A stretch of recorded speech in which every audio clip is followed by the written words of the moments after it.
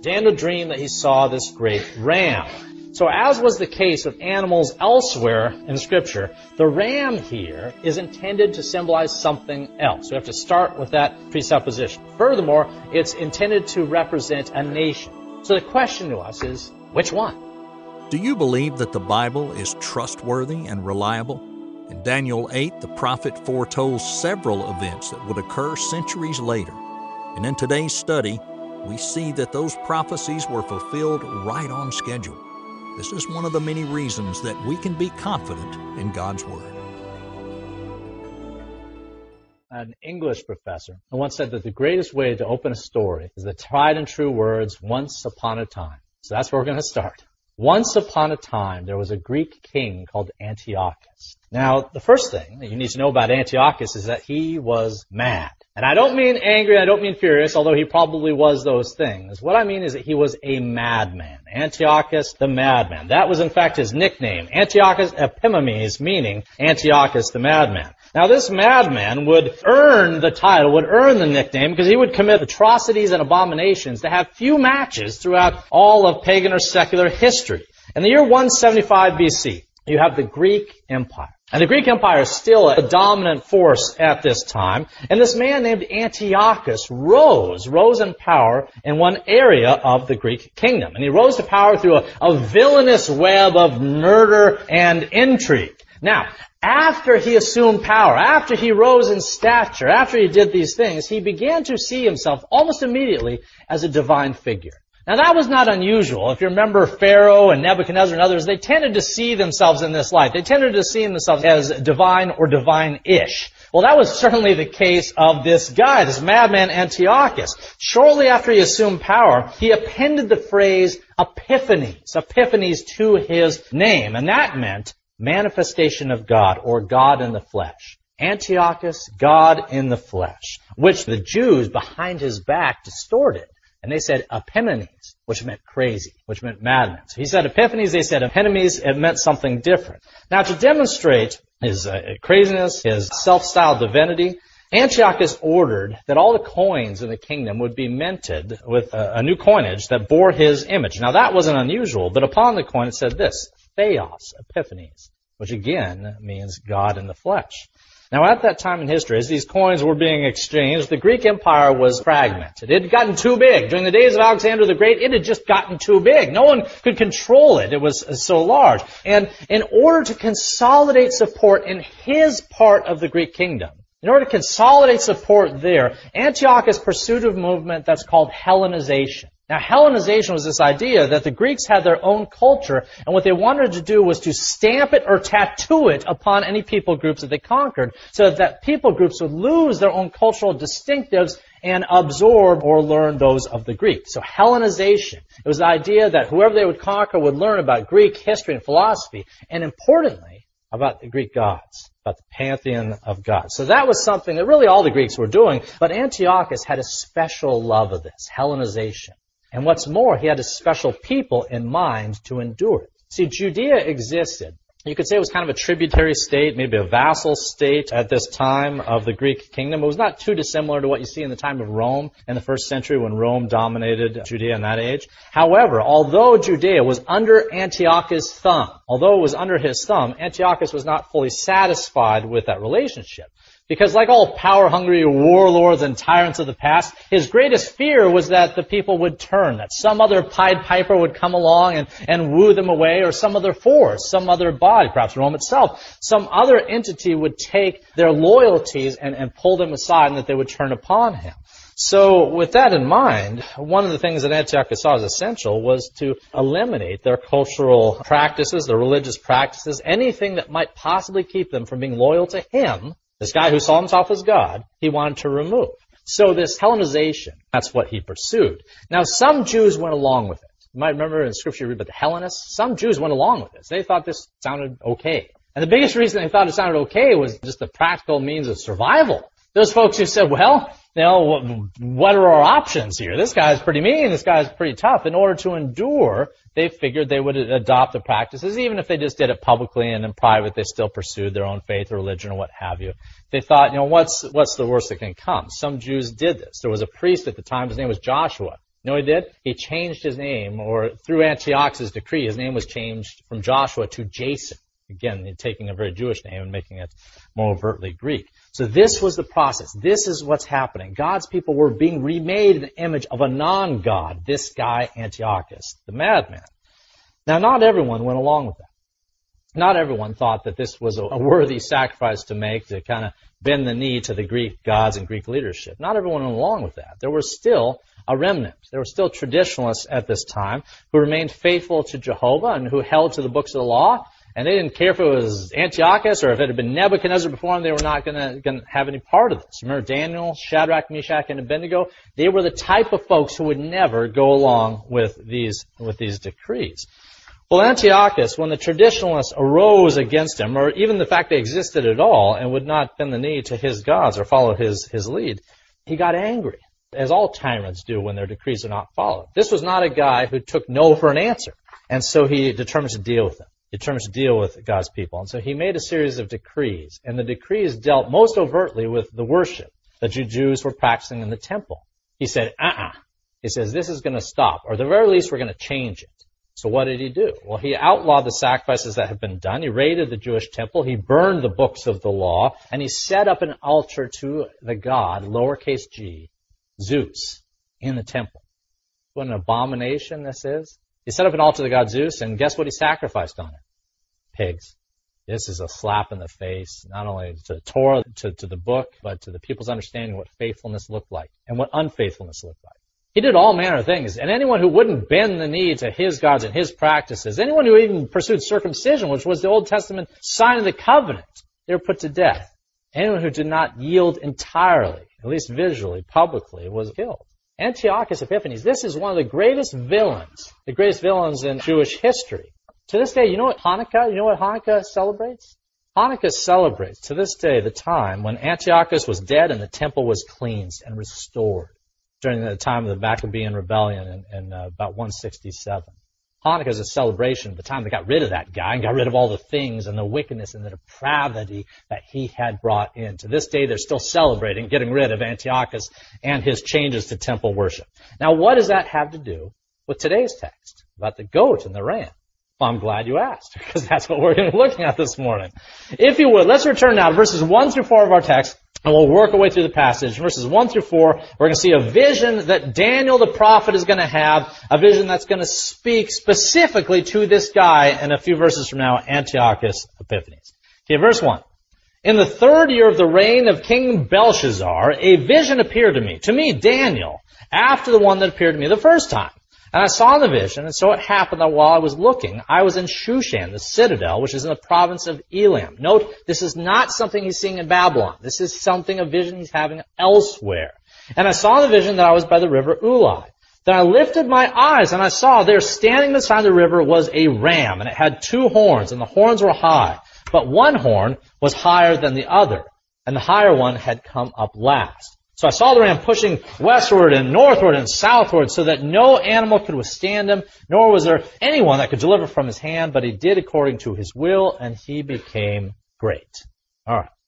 Very late in his life, the prophet Daniel had a vision in which he found himself in a foreign and strange land. Specifically, Daniel dreamed that he was in this place called Shushan, or Susa. Now, why is that significant? Why don't we just blow on past that? Why is that significant? Well, Shushan was the capital of Medo-Persia. It was the capital of Medo-Persia. It was not a city in Babylon at which time or in which place Daniel then lived. It was the capital of Medo-Persia. And it was Medo-Persia, not coincidentally, that was soon going to be conquering Babylon. So Daniel's vision landed him in the capital city of the empire that would soon be ruling the modern world. Now, in this vision, where he's standing in Shushan, in Medo-Persia, Daniel dreamed that he saw this great ram. Now, animals, what did we talk about in previous chapters? You had beasts. Remember the 4 beasts came out of the water, and they didn't signify Godzilla and Mothra and the like. They signified nations and kings that would arise in later days. When you come across beasts or animals, they typically represent something other than themselves. So you look at the nature of the beast, and you determine symbolically something about that beast that applies to a particular nation or king to come. That's typically what's done throughout the Old Testament. It's certainly what we see in the book of Daniel. So as was the case with animals elsewhere in Scripture, the ram here is intended to symbolize something else. We have to start with that presupposition. Furthermore, it's intended to represent a nation. So the question to us is, which one? Which one did it represent? He sees the ram. He's in Medo-Persia, the capital city. What nation do you think it was? Well, if you guessed Medo-Persia, you get a gold star. Medo-Persia was what he's seeing here in the ram, of which Shushan was the capital city. Now, Medo-Persia, it was made up of two separate groups, two separate peoples, the Medes and the Persians. But the Persians were the stronger. The Persians, you could say, were the taller horn. However, they had come up second. They'd come up last. The Persians had come to prominence after the Medes, even though they were stronger than the Medes. When he pictures this ram, this is what he's picturing with his two horns. He's picturing the Medes and the Persians in the exact order and strength in which they would appear. This is not an accident. So that's what we're seeing there in verse 3. Now, there was a 4th century historian named Marcellinus who said that the Persians, furthermore, that they often bore the head of a ram somewhere on their attire, perhaps even over their headwear. But they bore the head of the ram somewhere on their attire when they led their troops into battle to the north, the west, and the south. So what we're making the case in these first verses is that the ram is Medo-Persia. That's the case we're making. History, even secular historians tend to look at this and say, well, that seems to be the nation that is being referred to here. Okay, let's look at verses 5 through 7. And as I was considering, so he's looking at this ram, he's considering it and who it is, suddenly a male goat came from the west across the surface of the whole earth without touching the ground. That speaks to the speed of this goat. And the goat had a notable horn between its eyes. Horns mean something here. We'll talk about that in a moment.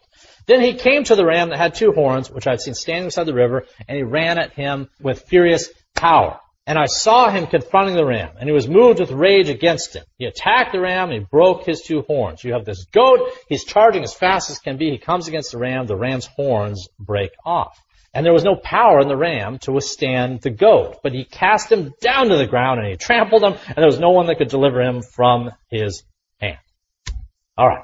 1 minute in his dream, he pictures this ram. The ram is impressive and mighty and trampling other the nations before it. But then he sees in time a goat shows up. A goat shows up in the course of history. A goat challenges the ram and conquers the ram and tramples it underfoot. Now, if the ram had been a nation, then it makes some sense that the goat's a nation. So which nation would that be? Which nation are we talking about here? What national power would arise to challenge the Medo-Persians? Well, it might help us to think, well, which direction did the goat come from? I mean, if you just wanted to look at this through a clinical eye, you'd say, well, it says it came from the west. Verse 5 says that this nation came from the west. So what nation came from the west to destroy the Medes and the Persians? Well, we believe that to be Greece, the Greek Empire. Again, even secular history shows this to be true. It was the Greeks who moved with great speed to conquer the Medes and the Persians. It was the Greeks who worshipped Pan. What kind of god was he? A goat god, which is significant here as well. Now, do you remember, who was the ruler of the Greek Empire at this time that did these things with such speed? All right. Alexander the Great. And as just a side note, if you look at this text in the ESV, notice how many times the word great is translated to identify this leader, this individual, this nation. Whatever the case is, Alexander the Greek was the leader, Alexander the Great, he was Greek. Alexander the Great was the leader of the Greek Empire at this time. He was born in about 356 BC, and in incredibly short order, especially given his youth, he overthrew the entirety of the Persian Empire. To say he trampled it, that doesn't do it full justice. He stomped this empire that had previously been so strong into the ground. He took out the Persian Empire, which included Asia Minor, Persia, Egypt, and everything in between, including Israel. In any case, verse 5, I believe that Alexander the Great is typified or symbolized by the great horn that is between the eyes of the goat itself. And we'll demonstrate why in just a moment. But we believe in verse 5 that this is a reference to Alexander the Great as this horn. So verses 5 through 7 say this goat would come in and would destroy the ram. All right, so you have the ram is dead, the ram is crushed, you got the goat. Is that the way the story is going to end? Well, no. Let's look at verses 8 through 12. So therefore, the male goat grew very great. But when he became strong, there's that word great again. But when he became strong, the large horn was broken. At the pinnacle of this nation's strength, the large horn was broken. which we believe to be a reference to Alexander the Great. And in its place, 4 notable ones came up. So 4 additional horns came up towards the 4 winds of heaven. And out of one of them came a little horn. Remember in Daniel 7, the little horn was bad news? Well, it's bad news here as well. Out of one of them came a little horn which grew exceedingly great towards the south, towards the east, and towards the glorious land, the promised land. And it grew up to the host of heaven, and it cast down some of the hosts and some of the stars to the ground and trampled them. He even, this says this is an individual, the horn is a person, he even exalted himself as high as the prince of the host, and by him the daily sacrifices were taken away, and the place of his sanctuary was cast down. Because of transgression, an army was given over to the horn to oppose the daily sacrifices, and he cast truth to the ground. He did all this, and he prospered. All right. So verse 8 says that after the goat took out the ram is dead, the goat is strong, the goat continued to grow in strength. This goat that represents the Greek Empire grew strong. There was a large horn between its eyes, and at the pinnacle of its strength, the horn is broken. If the horn is a reference to Alexander the Great, which I believe it is, then that's a reference to the fact that Alexander the Great, at the pinnacle of his strength, as a very young man, 33 years old, he died. That was the end of the story for Alexander the Great. He died of an illness at the relatively young age of 33. Remember, this is a prophecy we're reading, not history. You have to have that in your mind to appreciate this. This is a prophecy. There was no Alexander the Great at Daniel's time. None of this had happened at Daniel's time. Daniel is looking through the corridors of time, through the grace of God, through the Holy Spirit, and anticipating and writing down a prophecy of something that was yet to come. So what he is doing here is he's anticipating this reign and the rule that would come up through Alexander the Great, who he didn't know by name at this time, but he knew there would be a strong individual, and that individual would be cut down in his power. And when he was cut down, when the horn was broken, 4 other horns would arise. And out of one of those horns, a little horn. A little horn. So it would appear that after Alexander the Great's death, that 4 kings, generals, leaders would arise, and that's just what history shows us. Upon the Greek empires, or upon the breaking of this 4th horn, no one could rule this empire. It was so large through just the united force of their will, and so 4 generals took over 4 areas of the kingdom. The first was Cassander, the second was Lysimachus, the third was Seleucus, the 4th was Ptolemy. And that's what verse 8 is telling us, or suggesting, or anticipating, when it says that in the place of this great horn, 4 other horns would emerge. Now later on, in Daniel chapter 11, there's also going to be references to the same time frame once again. Daniel's going to look back to this as well. And he's going to refer to this time, and he's going to say, a mighty king would arise who would rule with dominion and do according to his will. This is Alexander the Great. And when he had arisen, his kingdom will be broken up and divided in the 4 winds of heaven, but not among his posterity. You see, Alexander the Great, he was young, he didn't have many children evidently, he didn't have anyone to pass the kingdom on to. So just as Daniel 11 suggests, the kingdom did not go to Alexander the Great's son, it went to these generals, to the 4 people we identified here. Alright, so Alexander, the great horn, dies. His kingdom is divided into 4 pieces. Decades would pass, time would go by.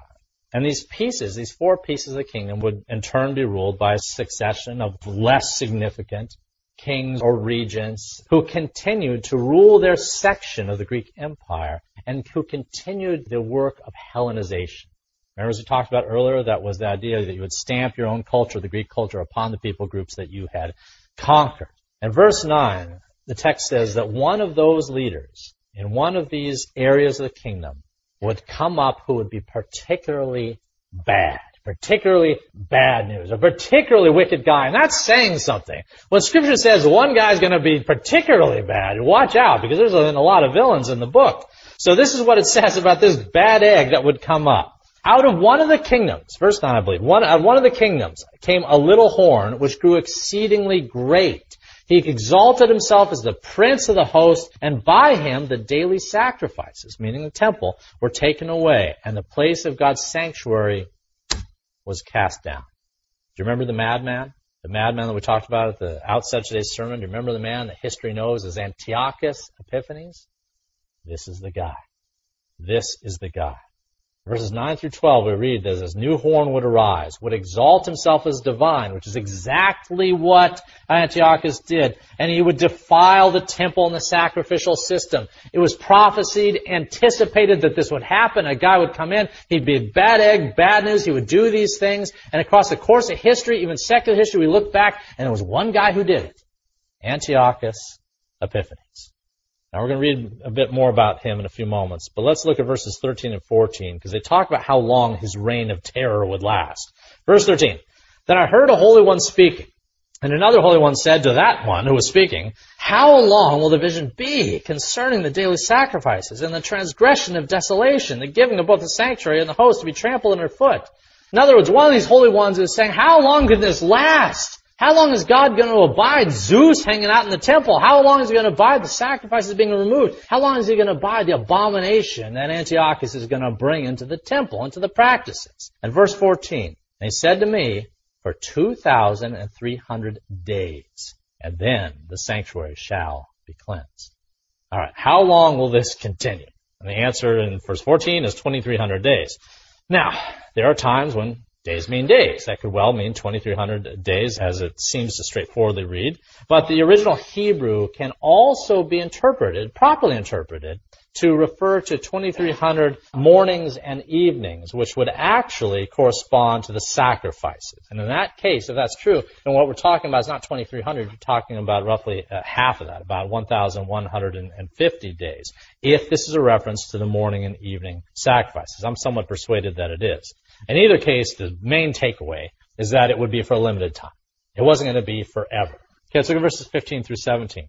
And then it happened, when I, Daniel, had seen the vision and was seeking the meaning. Again, Daniel didn't have all this figured out either. If you and I are kind of scratching our head and going, boy, what is all this? Daniel didn't know either. He was constantly asking questions. And all his visions, he's going up to angels saying, what is this? What's the deal here?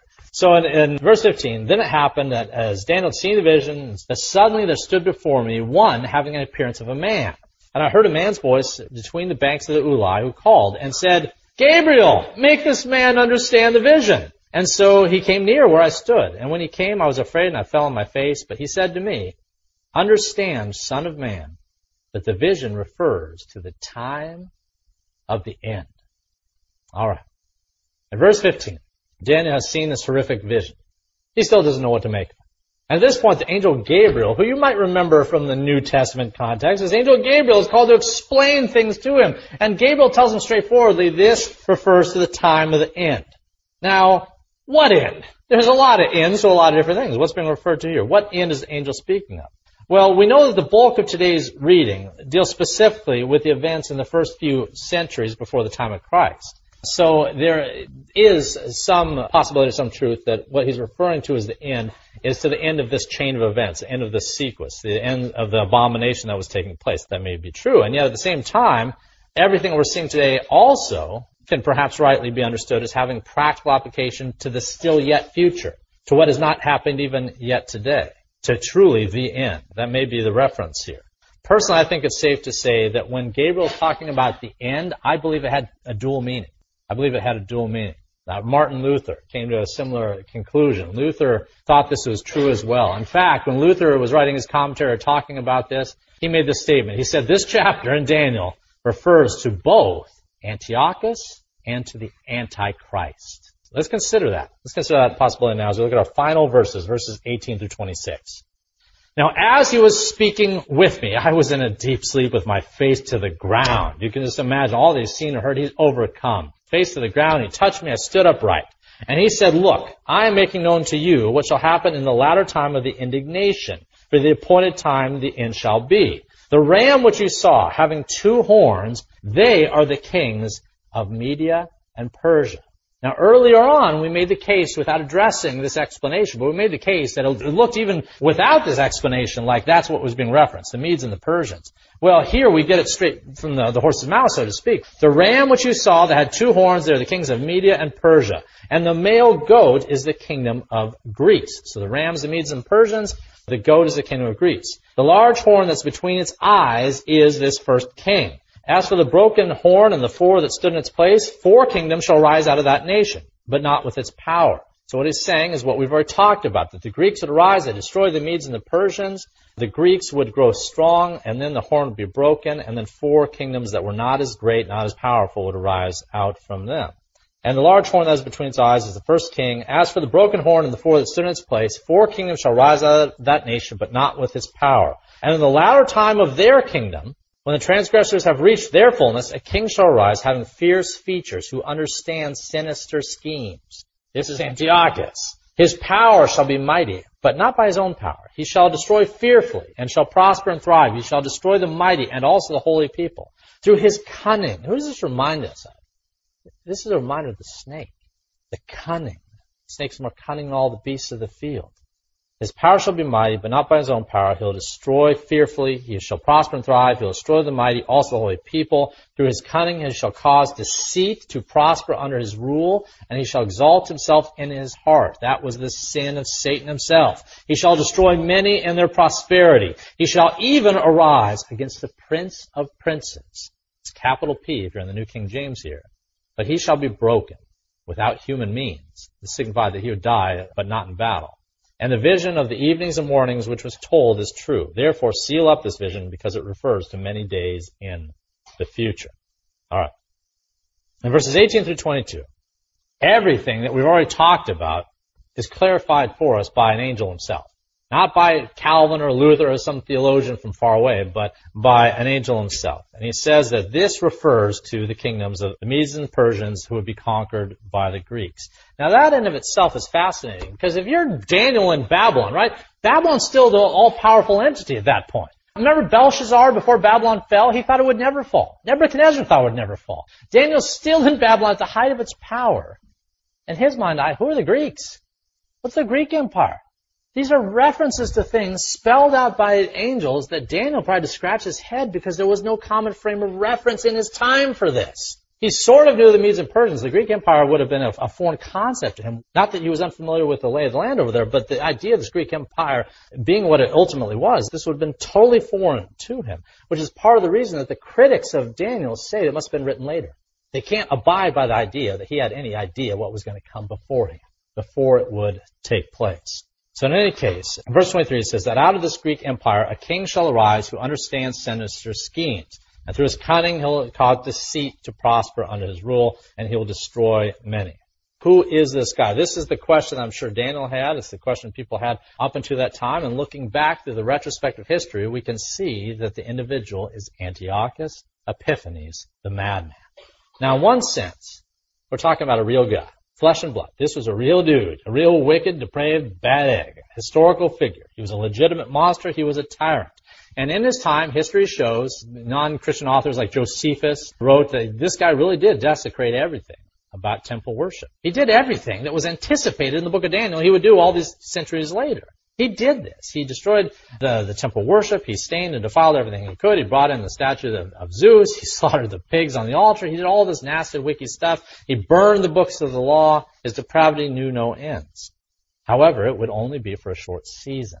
It would only be for a short season, for 2,300 days, depending on how you calculate those days. And when the time was complete, he would be broken, as verse 25 says. Specifically, Antiochus Epiphanes died of what is claimed to be, by historians, a particularly painful bowel disease. Took Antiochus down in the year 164 BC. And it would seem that that is the end of Daniel's prophecy. So that would seem to be the end of the prophecy if we were just to leave it there. However, there seems to be, in the angel's words, an application to the future yet to come, to the future that may be yet before us. So to close this morning, let me mention some thoughts on what that application might be as we look ahead. As we said last week, God has routinely used certain historical individuals to point forward to later individuals and what they would do. I'll give you an example. You have Moses. Moses was the mediator of the Old Covenant. Moses delivered his people from bondage. Who did Moses, as a person and his work, who did he point forward to? Right, to Jesus, to Christ. He pointed forward to Christ. In his person, in his work, what he did, how he even went about it, he looked forward and anticipated someone greater than he who was yet to come down the road. There's other examples, for lack of time we won't get into them, but there's other examples of this, of where you have individuals in times past who through their personal work looked forward to someone yet to come. I believe, and most theologians and scholars share this view, that's no different with Antiochus Epiphanes. This guy was a monster, a legitimate monster. He killed, he slaughtered, he destroyed temple worship, he defiled, he blasphemed. This was a wicked, depraved man. And yet, it is reasonable to conclude that he was just a shadow, a type of some figure yet to come. Some figure yet to come. Over the centuries, many antichrists have arisen. And that's not just conjecture. In 1 John 2, we read this, "You have heard that the Antichrist is coming, so now many antichrists have come." There have been many shadows and types. You can look at the 20th century and find a number of individuals whose work and wickedness seems to point forward to the work and wickedness of someone yet to come, the man of sin that we see elsewhere in Scripture. Again, I share Luther's view and the view of many reformers that Antiochus was a type of Antichrist. If that's true, then that's a scary proposition. Because what he did was plenty wicked. And if he was just a shadow of what is yet to come, then that's a scary prospect. It suggests that the future may have a dark season still out on the horizon. Depending on how you work through your eschatology, you might come to different conclusions. But I believe that's a reasonable one. With that said, do you remember the repeated emphasis of the angels when they talked to Daniel? Do you remember the repeated emphasis of the book of Daniel? The repeated emphasis is this: God wins. Beasts will arise. Out of the sea of humanity, beasts will arise. And they'll be terrible and nasty, and they'll trample and destroy and do all manner of things, and yet they will fall. Every beast will fall. Every beast has fallen. One empire has been eaten and devoured by another empire on through. That is the way history has gone. And yet, though those kingdoms have fallen, the kingdom of God remains. The kingdom of God is more strong, and it permeates more parts of the globe than it ever has before. That is not true of Babylon. That is not true of Greece or Rome or any kingdom of man. It is true solely of the kingdom of God. For a short and a very numbered season, evil reigns. For a very short and numbered season, Antiochus reigned and ruled, but that season's over, and he is in judgment. For a short and numbered season, beastly nations, like the Medes and the Persians and Babylon and Greece and Rome, they ruled the world, but now their time is over. For a short and numbered season, some hardships or persecution may still yet be in humanity's future. But in the end, no matter how numerous they may be, how bad they may be, no matter how many nations or rulers might arise against their Creator, even if the whole world should bring a battering ram against God's door, they will not budge the gate of heaven 1 inch. They will not budge the gates of heaven 1 inch. The book of Daniel repeatedly drives us to that point. Every time Nebuchadnezzar tried to impress the will of man upon Daniel and Shadrach, Meshach, and Abednego, they stood tall, they stood firm, and ultimately it was not they who were broken, it was Nebuchadnezzar. The book of Daniel repeatedly demonstrates that. The book of Daniel repeatedly tells us it's God who reigns over the kingdoms of men. It's God who reigns over the present, the past, and yet the future to come. It's God alone who rules, and in time, the whole world will know it. In time, every knee shall bow and every tongue will confess that Jesus Christ is our Lord and King, our Savior. Let's pray. In today's study, we've gone verse by verse through Scripture. If this sort of expositional preaching is what you're looking for, then please subscribe to this podcast and check back tomorrow for another verse-by-verse study of God's Word.